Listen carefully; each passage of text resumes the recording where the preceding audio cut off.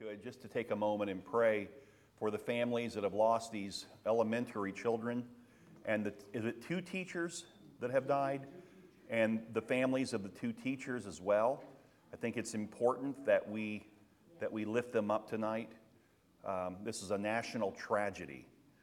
And I don't know the answer. I think the answer is a lot deeper than what politicians make it out to be. They hit the surface, they don't go deeper. We can talk about gun control, we can talk about, setting up stricter background checks and all of that. But the reality is, the reason this nation has so many people that are out of their minds is because we have neglected God. We've neglected God in the homes. We've neglected God in churches, in schools, and now we've made our bed, and now we're sleeping in it.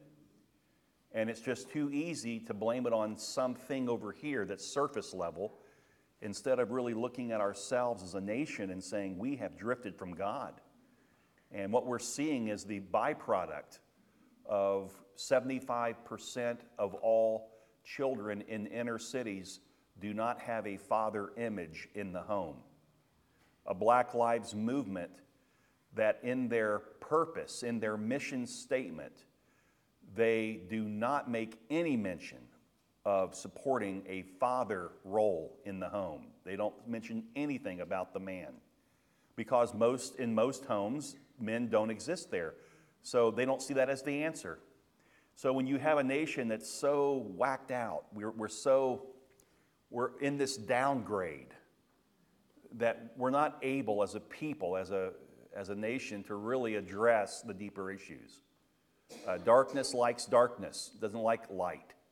And if you try to shed light, if I had an opportunity to have some coffee with Whoopi Goldberg and tried to share some light with her, I think she would be pretty ticked off mad. But that's the truth. That's the situation we're in. So these families are suffering, and the teachers, the children that died, this all happens because of a nation that continually ignores God and ignores biblical principle, Judeo-Christian principle. So let's just pray, and let's pray for our nation.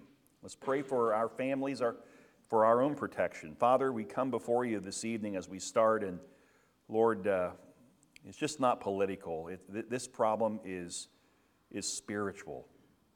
And first and foremost, our hearts just, we're broken over the pain, over the loss that these families have just experienced. We're not talking about people that have lived long lives and they suddenly die. We're talking about children who are just getting started in life. But this is what sin that was introduced by Adam and Eve, this is what sin does.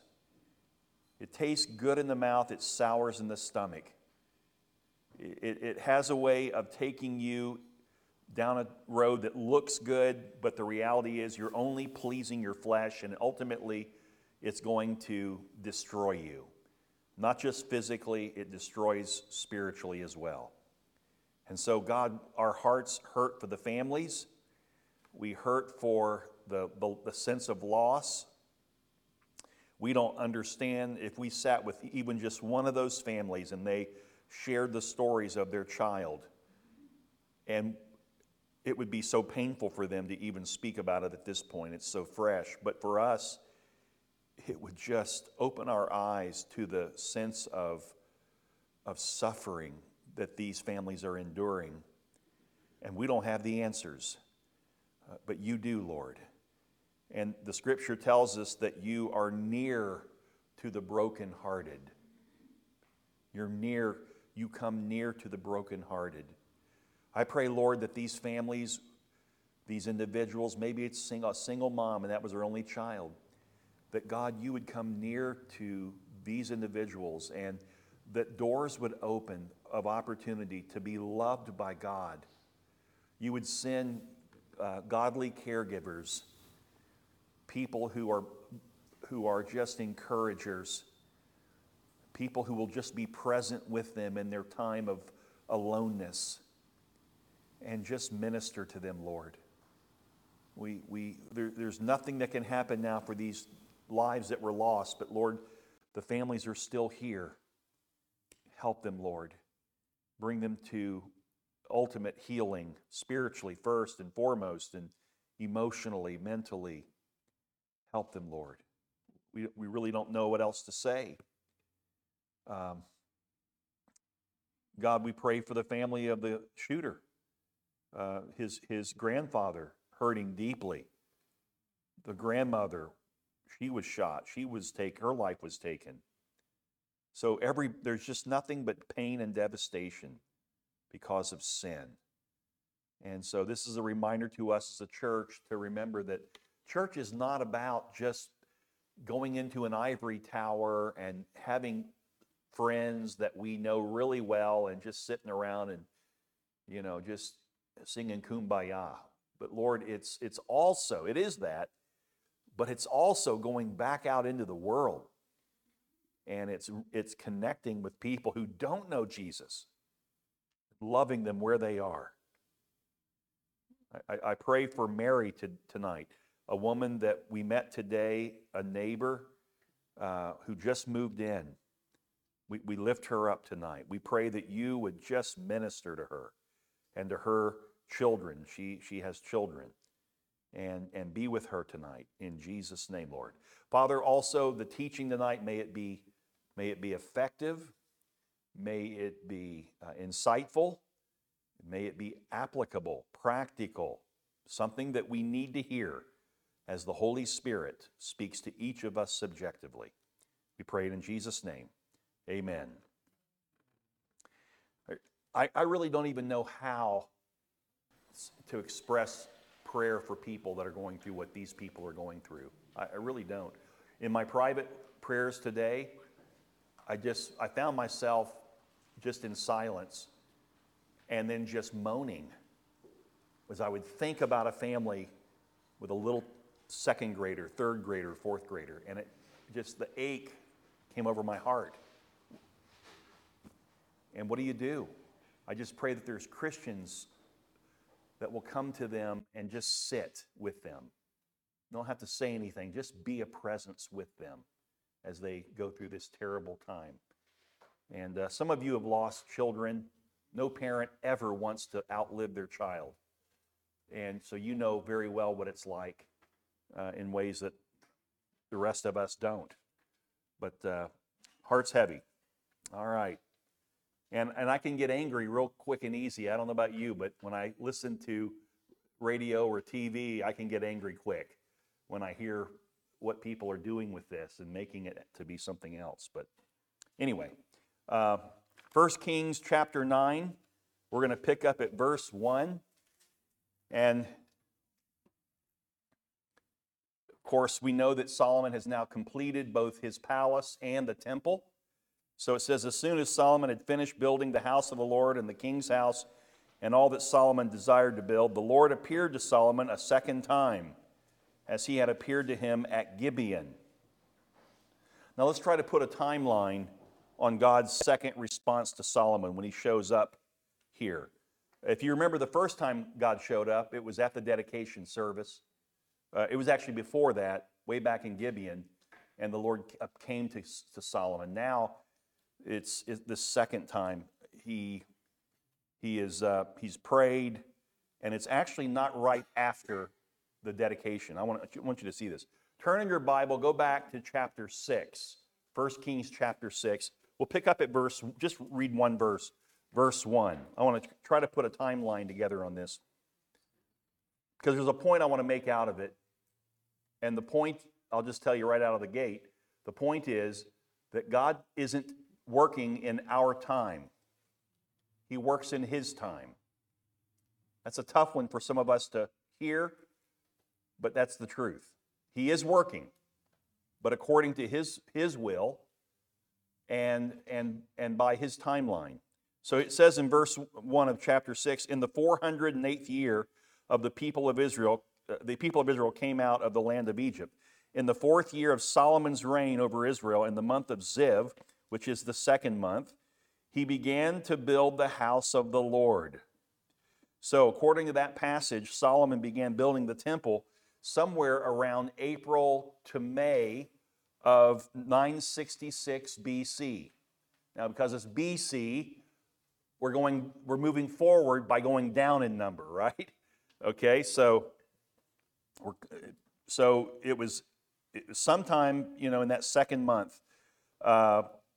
And we said prior, we talked about this before, that the temple dedication and Solomon's prayer to the Lord occurred 11 months after the completion of the temple. So he didn't complete the temple and right away have a dedication. They waited 11 months, and that happened sometime around 958 BC.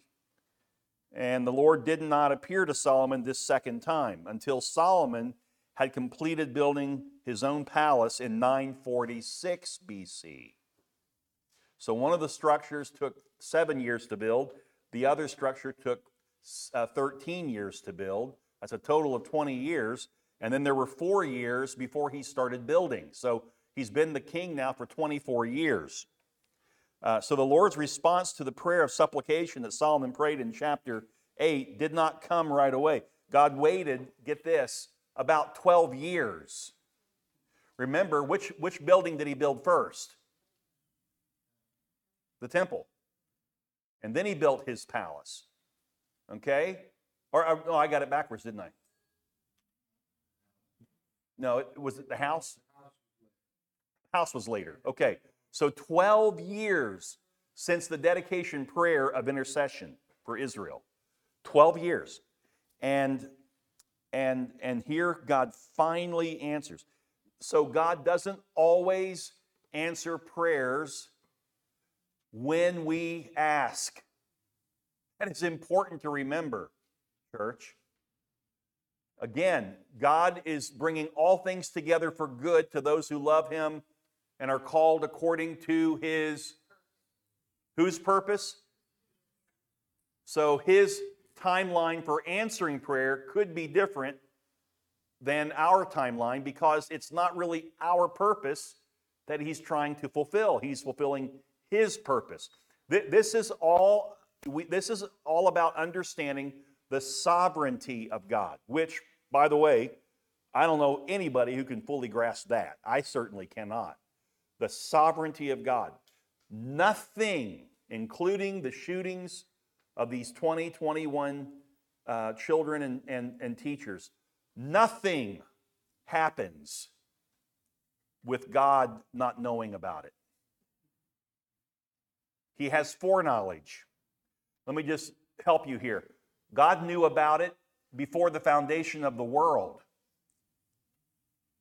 because He has foreknowledge. Foreknowledge.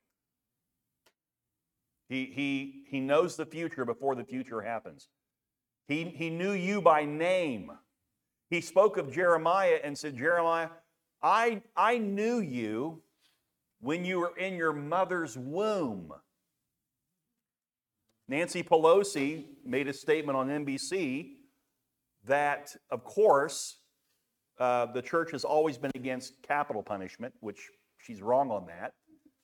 But she also stated that the Bible, and she was thinking of a passage in Matthew, that justifies, her positions. And, of course, she was asked by the Archbishop not to take communion because she believed in abortion. And all these arguments and things. But the reality is, what Nancy Pelosi is not considering is God knew Nancy Pelosi before she was even in the womb. He knew her by name. He chose her. I mean, God chooses to live, to be able to live. Nobody lives on this earth unless God has chosen you to live on the earth. And He knew her. But see, we start taking matters on our own. We take personal responsibility. I'll do it my way. I don't need God. And it's because people don't know God. They don't know the sovereignty of God. They don't know the foreknowledge of God. They don't know how much God knows them. you set out when you're young, when you finally can get out of the house. Remember those days when you finally left your house and you thought, now I get to do it the way I want. And it's not long after that you realize, I kind of missed the house. Mom and Dad weren't as dumb as I thought they were, And we kind of come to realize, well, the same is true with God. We come to realize as we grow in the Lord, or even when we come to a point of decision, that God knows everything I don't. He knows better how to live my life than I do. So I think I'll just surrender my life to Him and let Him live life through me. See, that's what it means to be a Christian. Christ is in me. Right? Amen? And so here, Solomon's praying 12 years. And this is a guy who God told him, I'm going to give you wisdom. I'm going to give you discernment. I'm going to give you wealth. I'm going to give you fame. But it was 12 years after he requested this prayer for Israel.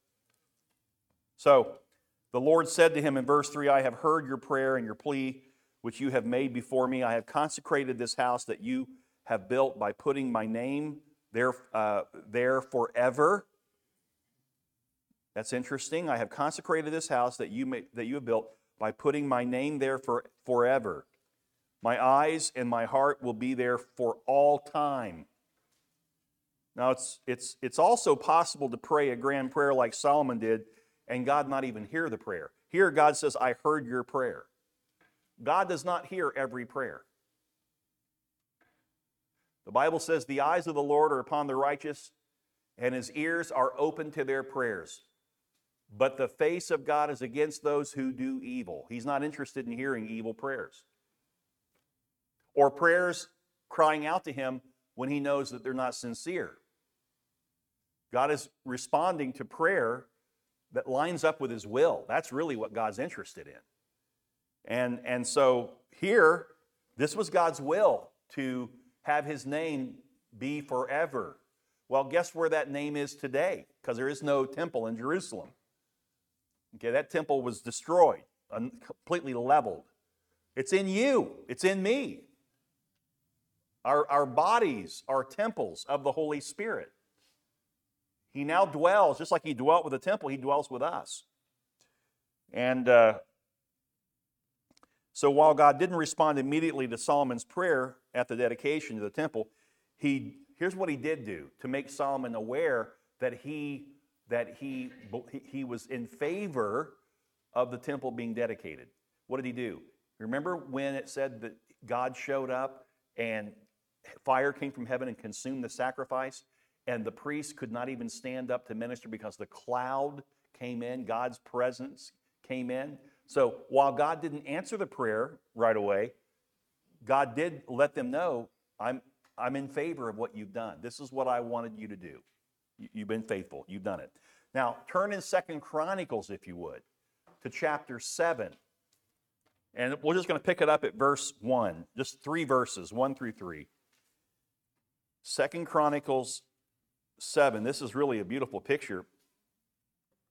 As soon as Solomon finished his prayer, fire came down from heaven and consumed the burnt offering and the sacrifices, and the glory of the Lord filled the temple, and the priests could not enter the house of the Lord because the glory of the Lord filled the Lord's house.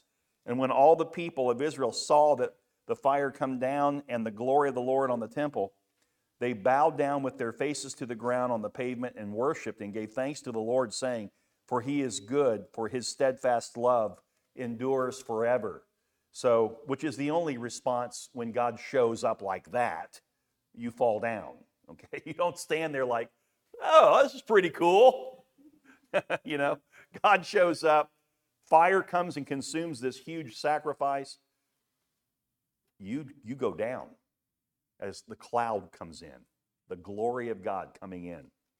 And so God already has blessed the building of the temple.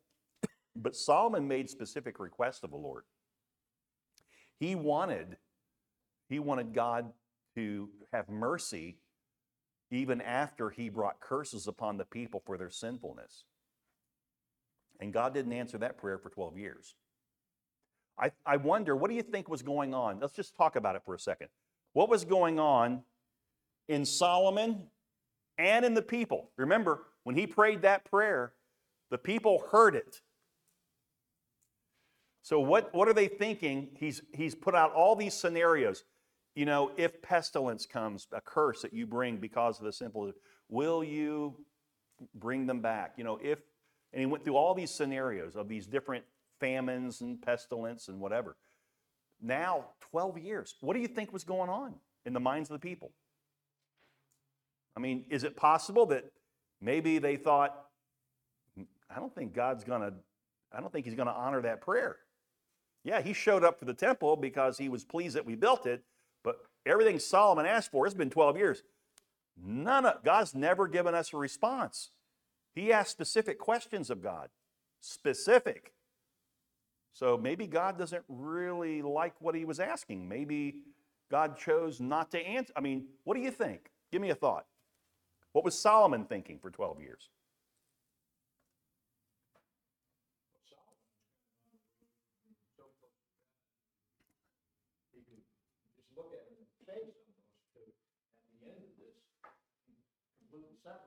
Yes.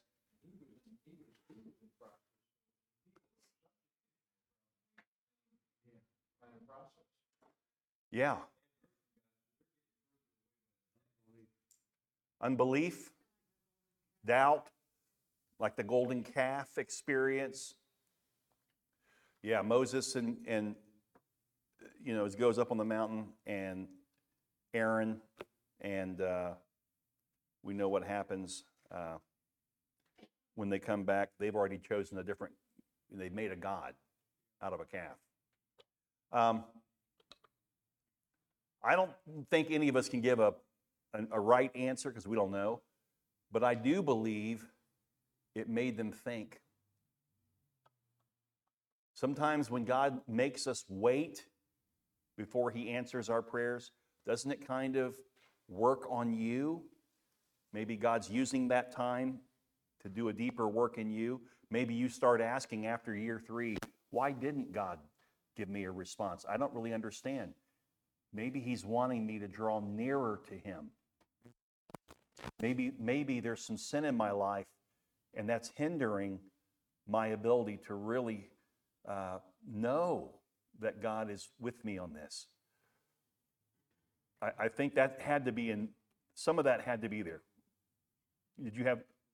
Oh, okay. Somebody raise a hand? Oh, okay, Pat, I'm sorry.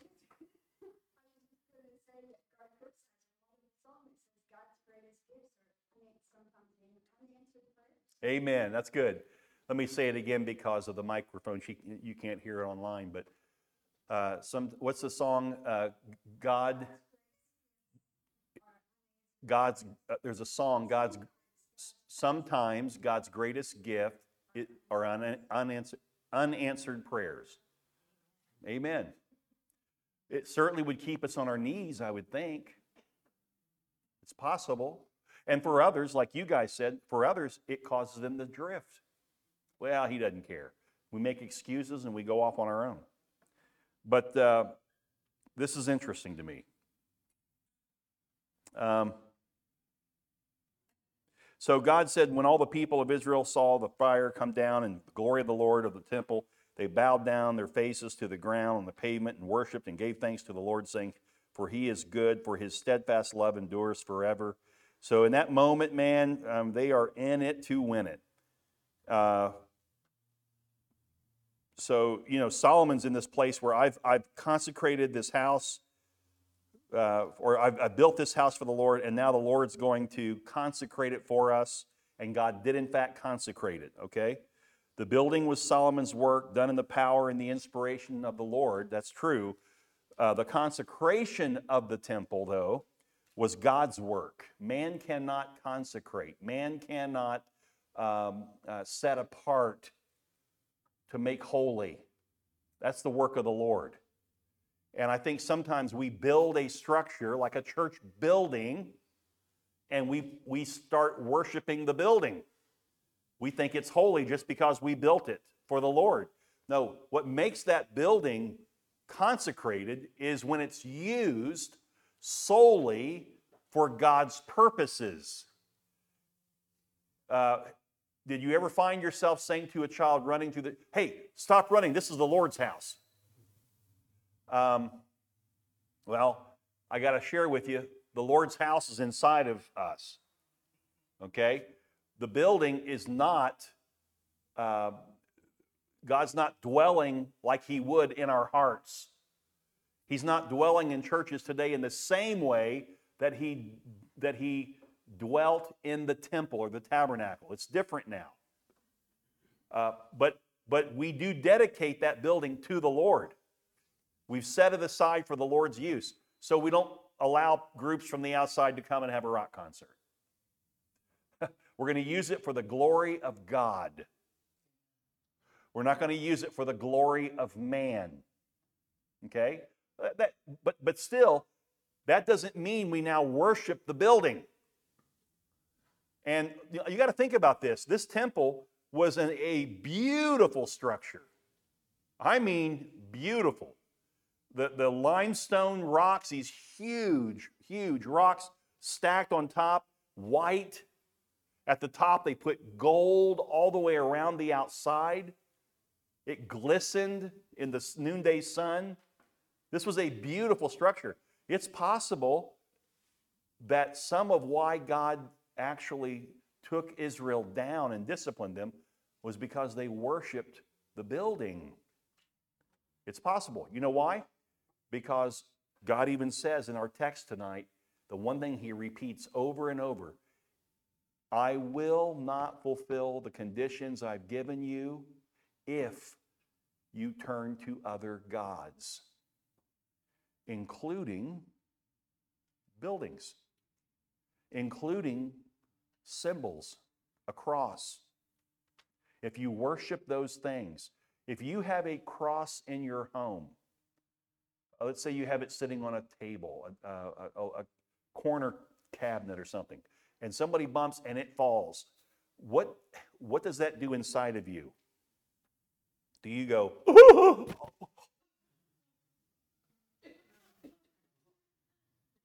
why? It's a piece of wood. God's Spirit is not in the cross. Never are we to focus on the object.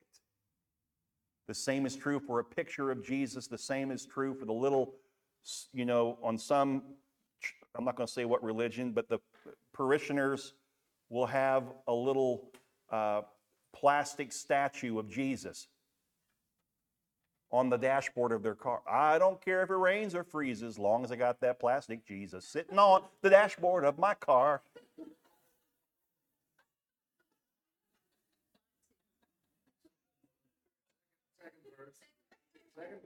No, we're not going any further with that one. But honestly, they really believe it's protecting them. See, that's idol worship. That is idol worship. And we must not allow anything to replace God. Nothing, including buildings. One day the Lord willing, we're going to have our own place. That'll be a glorious day of celebration, that we have a place that we can dedicate for the purposes of God and helping people through this county and ministering and teaching and all that's going to happen. That's a wonderful thing. Don't worship that building. Don't freak out when little children in a preschool that we allow to use it through the week, and there's a hole in the wall from the preschool. It's called spackle. It's called paint. We'll take care of it. We're not going to worship it, but it is going to be used for the glory of God. Does that make sense? Oh, we're going to have to watch this close, because that's what happens to churches. They turn places of worship into museums, and some that are called mausoleums. They're dead. But go to England and look at the great cathedrals, and my goodness, no Spirit of the Lord present. Why? Because they've turned God into idols. They've got the statues of the saints. They've got the relics. I went to a place where they had the relic, they had some saint whoever, and they had his heart encased. And you could look at it. Ridiculous. The human being, a sinner after the sin of Adam, and they're worshiping him. We don't want to, I don't see us doing that, but we could have our own ways of falling into the trap of idol worship. We need to be careful. Important to remember, man builds, God hallows. Man builds, God hallows. Man cannot hallow because we're not holy. You got to be holy to hallow. Jesus said of the Father, hallowed be thy name. Only he hallows. So, and because he hallows, he's first and foremost, he's hallowing in us. You have been set apart for the Lord's purposes. Your body is now dedicated to the Lord. That's a wonderful thing. Now, when I say that, the first thing you think of, oh my gosh, man, I've got all kinds of, spider webs and cracks and crevices filled with dirt in the Lord's house. We all do. You're not alone there. Don't let the enemy take and destroy this beautiful picture of God who now has control of you. Paul said, no longer do I live, but Christ lives in me. The life I now live, I live by faith in the Son of God. So, theologian F.B. Meyer, he said, man performs the outward and mechanical, God the inward and spiritual. We must be careful to do our part with reverence and godly fear, remembering that God must work in realms we cannot touch and to issues we cannot reach before our poor exertions can avail. Verse 4, and as for you, if you will walk before me as David your father walked, with integrity of heart and uprightness, doing according to all that I have commanded you, and keep my statutes and my rules, then I will establish your royal throne over Israel forever, as I promised David your father, saying, you shall not lack a man on the throne of Israel. Now, this is the answer to Solomon's prayer for the Lord to show mercy upon Israel when she was caught in sin. Notice his answer to Solomon's prayer has a great condition to it. If Solomon, first and foremost, walks before the Lord in obedience and faithfulness, he could expect blessing on his reign and on the reign of his descendants. The same is true for the people, for Israel. If they will walk before the Lord, then they can experience the blessings of God that he gave in the response, and he would endure forever. And that's a beautiful thing. This doesn't mean that God expected Solomon to walk in perfection. It doesn't mean that. God said, walk in the same, I want you to walk the way your father walked. Did David walk in perfection? The guy murdered someone. He was a adulterer, fornicator. He was a mess. So why would God say that? If you'll walk in obedience before me like your father David. What's he referring to? Well, as you read further, you're going to see it. But the primary thing that God is speaking of in that is that you will always worship me and no other. Worship me. Don't worship anyone else. Verse 6. If you turn aside from following me, there it is, you or your children, and do not keep my commandments and my statutes that I have set before you, but go on, here it is, and serve other gods and worship them. See, this is the one thing David, in all of his sinfulness, never did. He never turned from God. That's why the scripture says that he had a heart after God. He never struggled with idol worship. And he's telling Solomon these things. Solomon, you need to remain true to me like your father did. Well, God knows the future. And this is interesting too. When you're reading a passage of Scripture and you come to a truth principle, and all of a sudden something in that principle just kind of grabs you, and you go, oh, well, I would never do that. That's not, okay? Usually that's the reason why that grabbed you is because the Holy Spirit is enlightening you to something that you could easily fall into. The very thing that you read and it kind of grabs you a little bit and you go, yeah, I could see that guy doing it. I could see her doing it. Lord, I would never do that.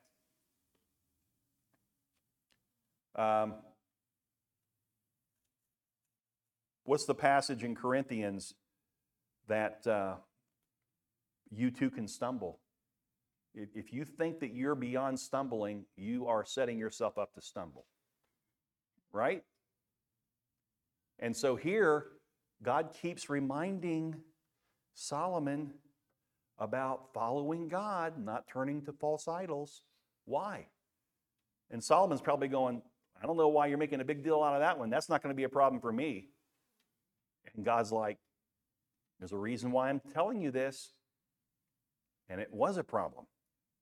He goes further, verse 7, then I will cut off Israel from the land that I have given them, and the house that I have consecrated for my name I will cast out of my sight, and Israel will become a proverb and a byword among all peoples. And this house will become a heap of ruins. Everyone passing by it will be astonished and will hiss, and they will say, why has the Lord done thus to this land and to this house? Then they will say, because they abandoned the Lord their God, who brought their fathers out of the land of Egypt and laid hold on other gods and worshiped them and served them. Therefore the Lord has brought all this disaster on them. I mean, God is saying all of this to Solomon. Why? Because it's going to be a problem. This is going to be a problem.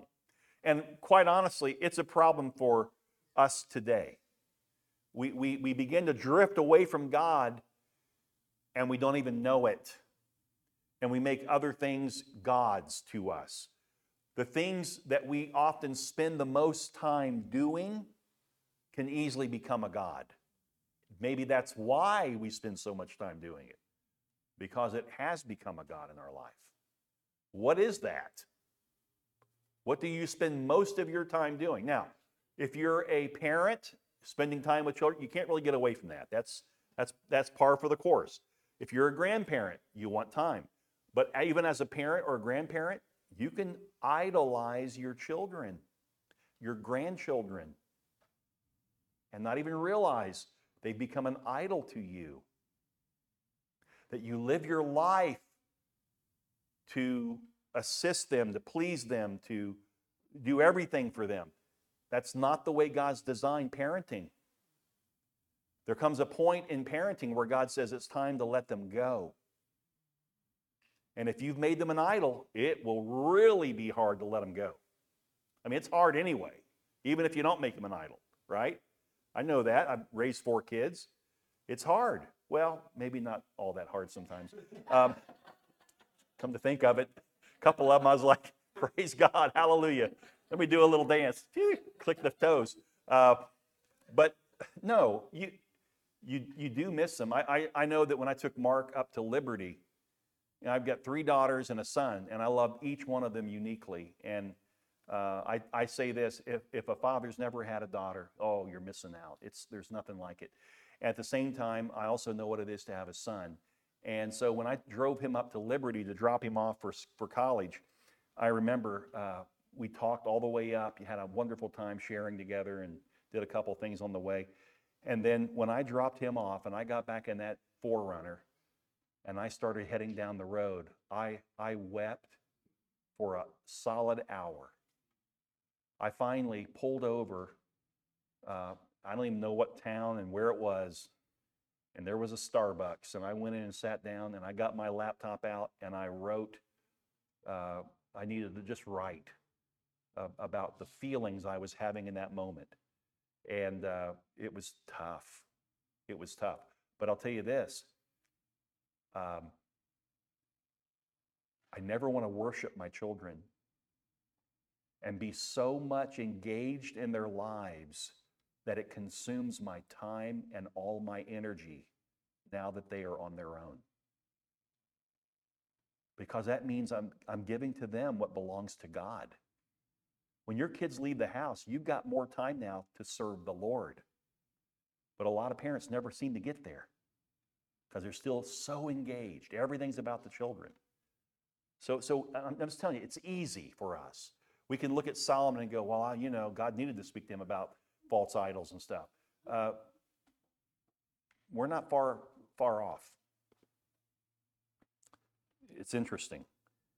Verse 9, then they will say, but because they abandoned the Lord God, their God, who brought their fathers out of the land of Egypt and laid hold on other gods and worshiped them and served them.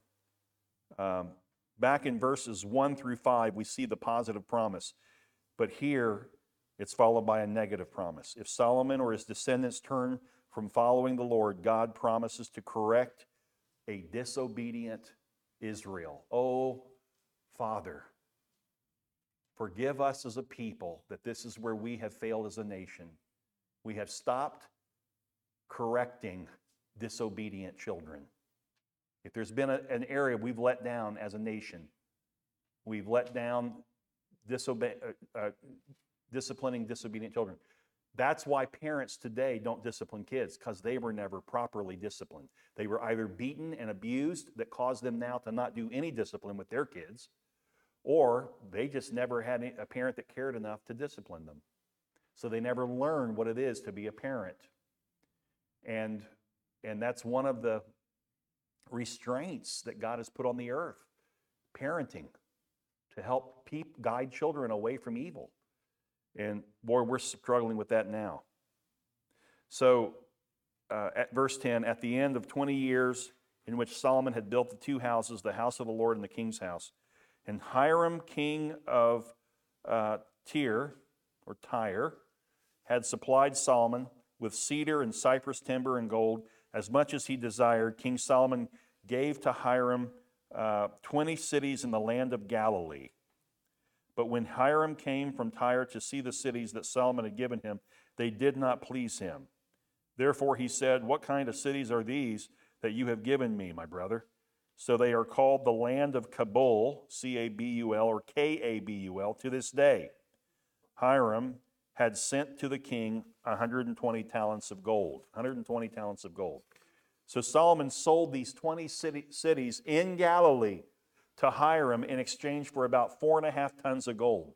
4.5 tons of gold. Okay? These cities probably lay close to Syria, along the coast. So, because Galilee is the northern part of the Holy Land as we would know it today. All right? And Solomon gave them to him, but this is a terrible deal. Let me tell you why it's terrible. Not just because Solomon was too shrewd in the business deal and kind of ripped off Hiram, gave him some lousy cities for all the 4.5 tons of gold, but because God, by divine intervention, gave that area, that land, to Israel. What is Solomon doing, giving up land, promised land, to a foreign king? Now, it doesn't say anything about that, but I just want to say, this is how you start on a slippery slope. It doesn't start with a major wrong. It starts with just loosening the reins a little bit and taking and making decisions that are not sound in judgment. And that's what Solomon's doing here, okay? Kabul, by the way, so Hiram names the cities Kabul. You know what it means? It literally means good for nothing. It's kind of funny. Even though he was displeased with the trade, he went forward with it in good humor and sent Solomon the 4.5 tons of gold. Verse 15, and this is the account of the forced labor that King Solomon. So what we're learning about now, just the continual things that Solomon did, and it kind of shows of his power, it shows of his wealth, it shows of his prestige, it shows of some of the ways that he conducted his kingship in the golden years. And so here's the account of the forced labor that Solomon drafted to build the house of the Lord and his own house, and the Millo and the wall of Jerusalem, and Hazor and Megiddo and Gezer.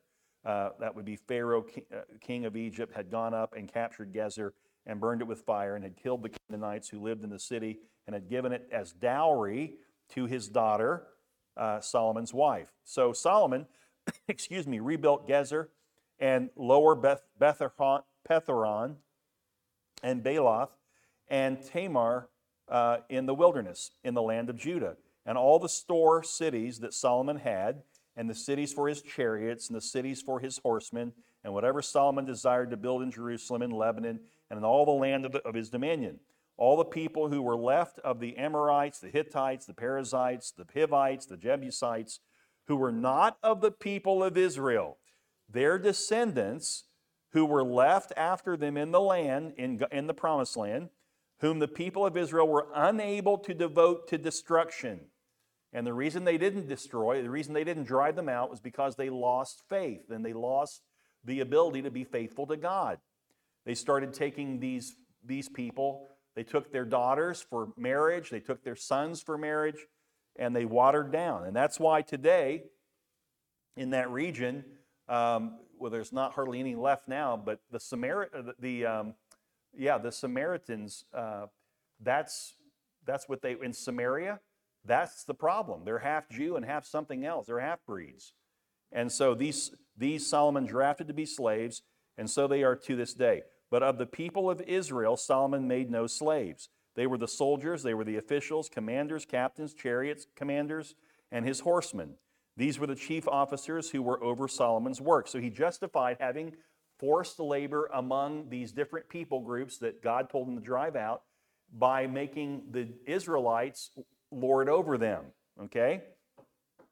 These were the chief officers who were over Solomon's work, 550 who had charge of the people who carried on the work. But Pharaoh's daughter went up from the city of David to her own house that Solomon had built for her, and then he built the Millo. Let's talk about these things. Solomon raised this massive forced labor to complete these huge building projects that he took on. No king like him ever. I mean, this guy was building things that nobody else could build. And archaeology, by the way, today is the witness of everything, all these things that Solomon did and what he built. Incredible building projects. The Hebrew term Millo is probably a name for a prominent fortress near the temple and the palace.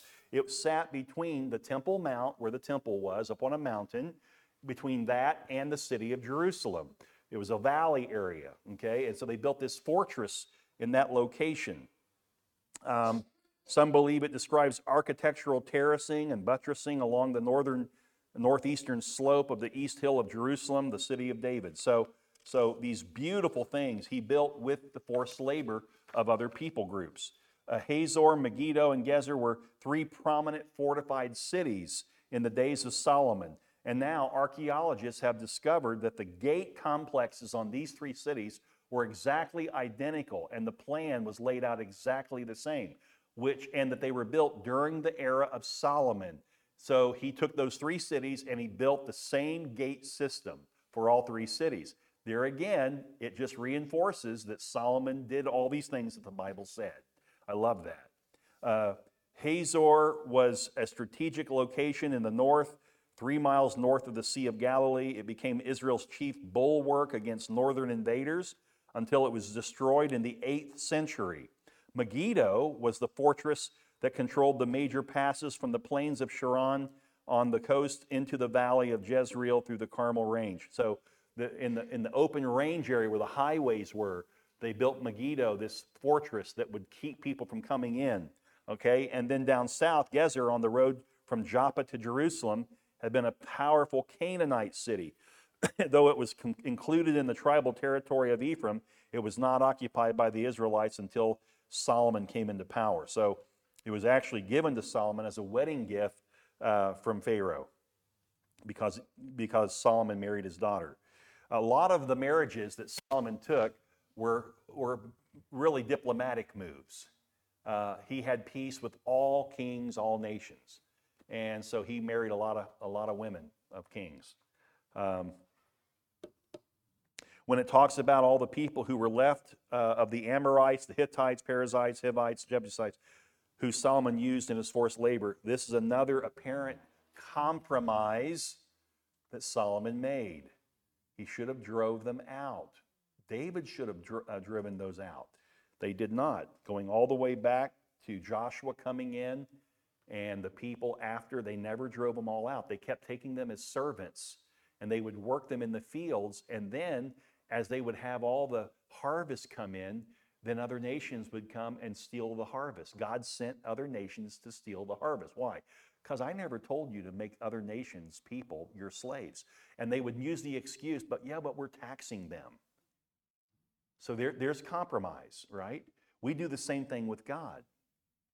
We compromise. So instead of just doing it God's way, I'm going to find a way in the middle, a little bit of God and a little bit of what I want. Make a compromise. The Lord has clearly shown you in Scripture you need to be the head and not the tail in your finances. And so right now you're the tail. You're being driven by your interest rates, and you're living to make payments. And now a new car comes out. Oh my goodness, I've got to have one of those. And the Lord's already told you, no, you need to pay off debts. You need to get out of debt. You need to keep driving that old rusty thing that you've had for the last 15 years until you pay off all your debts, and then save money and go pay cash for that car. And you compromise. You compromise. God said, no, I want you to pay now and play later. And you said, I think I'll play now and I'll pay later. But when you pay later, you always pay more. Compromise. This is what Israel did. This is what we can get caught up in. Maybe it's not finance. Maybe that's not a problem for you. What is the area for you? You came to a point where you said, I'll never watch any R-rated movie again. And you stopped. And then all of a sudden, you started noticing the PG-13 movies were like the old R-rated movies. But you never gave up the PG-13s or checked the movies out before they played. Compromise. Let me tell you about a great little book you ought to pick up. It's that thick, about that big. It's called Worldliness. It's written by C.J. Mahaney. I think it's called Worldliness. Look that up, Scott, for me. I've got a copy of it. I've read it several times. When I first read it the first time, oh my goodness, I was convicted to my core. Didn't realize the level of compromise that I'd fallen into. It's a wonderful little tool, just loaded with Scripture. So we really do need to be careful in these areas, that we not be caught up in compromise like Solomon. Let's go down to verse 25. 3 times a year Solomon used to offer up burnt offerings and peace offerings on the altar that he built to the Lord, making offerings with it before the Lord. So he finished the house. That's interesting, 3 times a year. So, there used to be many feasts, many gatherings for the Jews throughout the year. And by the time we get to Solomon, Solomon's reduced it down to 3. Well, guess how many major feasts there are for the Jews today? 3. What's the first one? Passover. Okay, the Passover meal. What's the second one? How many days after Passover does Pentecost come? Anybody remember? 50 days. 50 days after. And so then you have the Feast of Pentecost. And then what's the one in the fall? You have the Feast of Tabernacle, or the Feast of Booths, where Israel builds the little huts, and they all come to Jerusalem, they build their little huts, and they live under the stars at night and tell their children, looking up through the cracks in the roof, this is how our forefathers lived in the wilderness for 40 years, and God provided, and their shoes never wore out, their clothing never wore out. God was faithful. It's a reminder to them. Those are the 3 feasts that Israel to this day still celebrate. These are the 3 that he's referring to here. Most theologians believe that's the case. So also, look at this. King Solomon built a fleet of ships at Ezion-Geber, which is near Eloth on the shore of the Red Sea, in the land of Edom. And Hiram sent with the fleet his servants, seamen who were familiar with the sea, together with the servants of Solomon. And they went to Ophir. We don't know where Ophir is. I'd love to know. and brought from there gold, 420 talents, and they brought it to King Solomon. So once the temple had been built, Solomon his practice of sacrificing to God at the various high places ceased, and he brought everything to the temple, okay? So now he's got 3 great annual feasts, Passover, Pentecost, Booths, the Feast of Booths or the Feast of Tabernacle at the temple in Jerusalem. 3 times a year, Solomon offered burnt offering. It may be that he took upon himself the exclusive duties of a priest when it says that. But most scholars don't believe that's the case. They believe it's simply referencing that he was the one who established when the people would gather for the priest to make a sacrifice. So he initiated, but he didn't actually try to serve as a priest. And probably that's true because never does God get on him about that. Never corrects him for making sacrifices that he should not be making. So that's probably not the case, okay?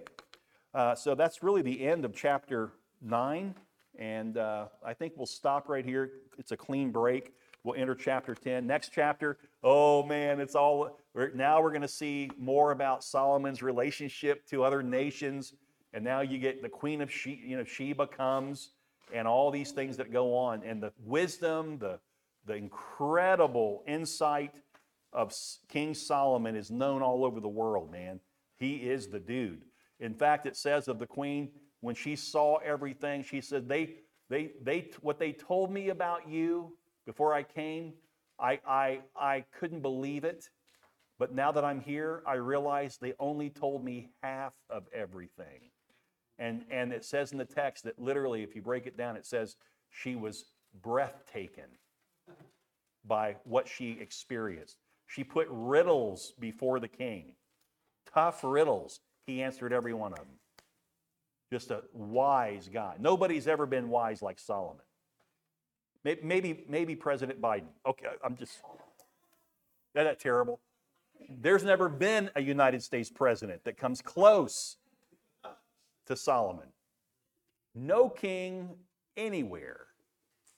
We are studying the wisest king that ever lived on the face of the earth. Isn't that amazing? And all because of God.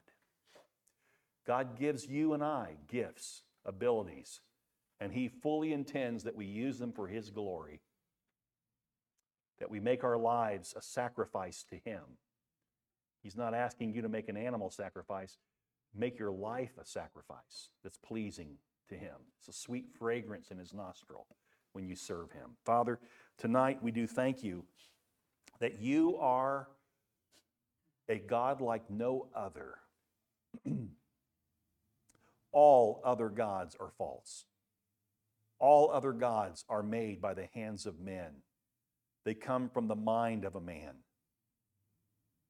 You're the only God, and You're the one God who came down to earth, where all other gods are trying to reach up to heaven. We are just so thankful, God. That doesn't make us arrogant. That doesn't make us want to boast to others what we have and they don't have. Lord, if anything, it just drives home how we were just as undeserving as every other human being. And for some reason, You chose us. You allowed Your grace to save us. And we are so appreciative. And now, Lord, even tonight as we leave, may we be reminded fresh that You want us to be a witness for You through the remainder of this week. That we would come back together on Sunday and rejoice over the wonderful opportunities that God has given us to be His witnesses in this world. We give You praise and honor for that. In Jesus' name, amen.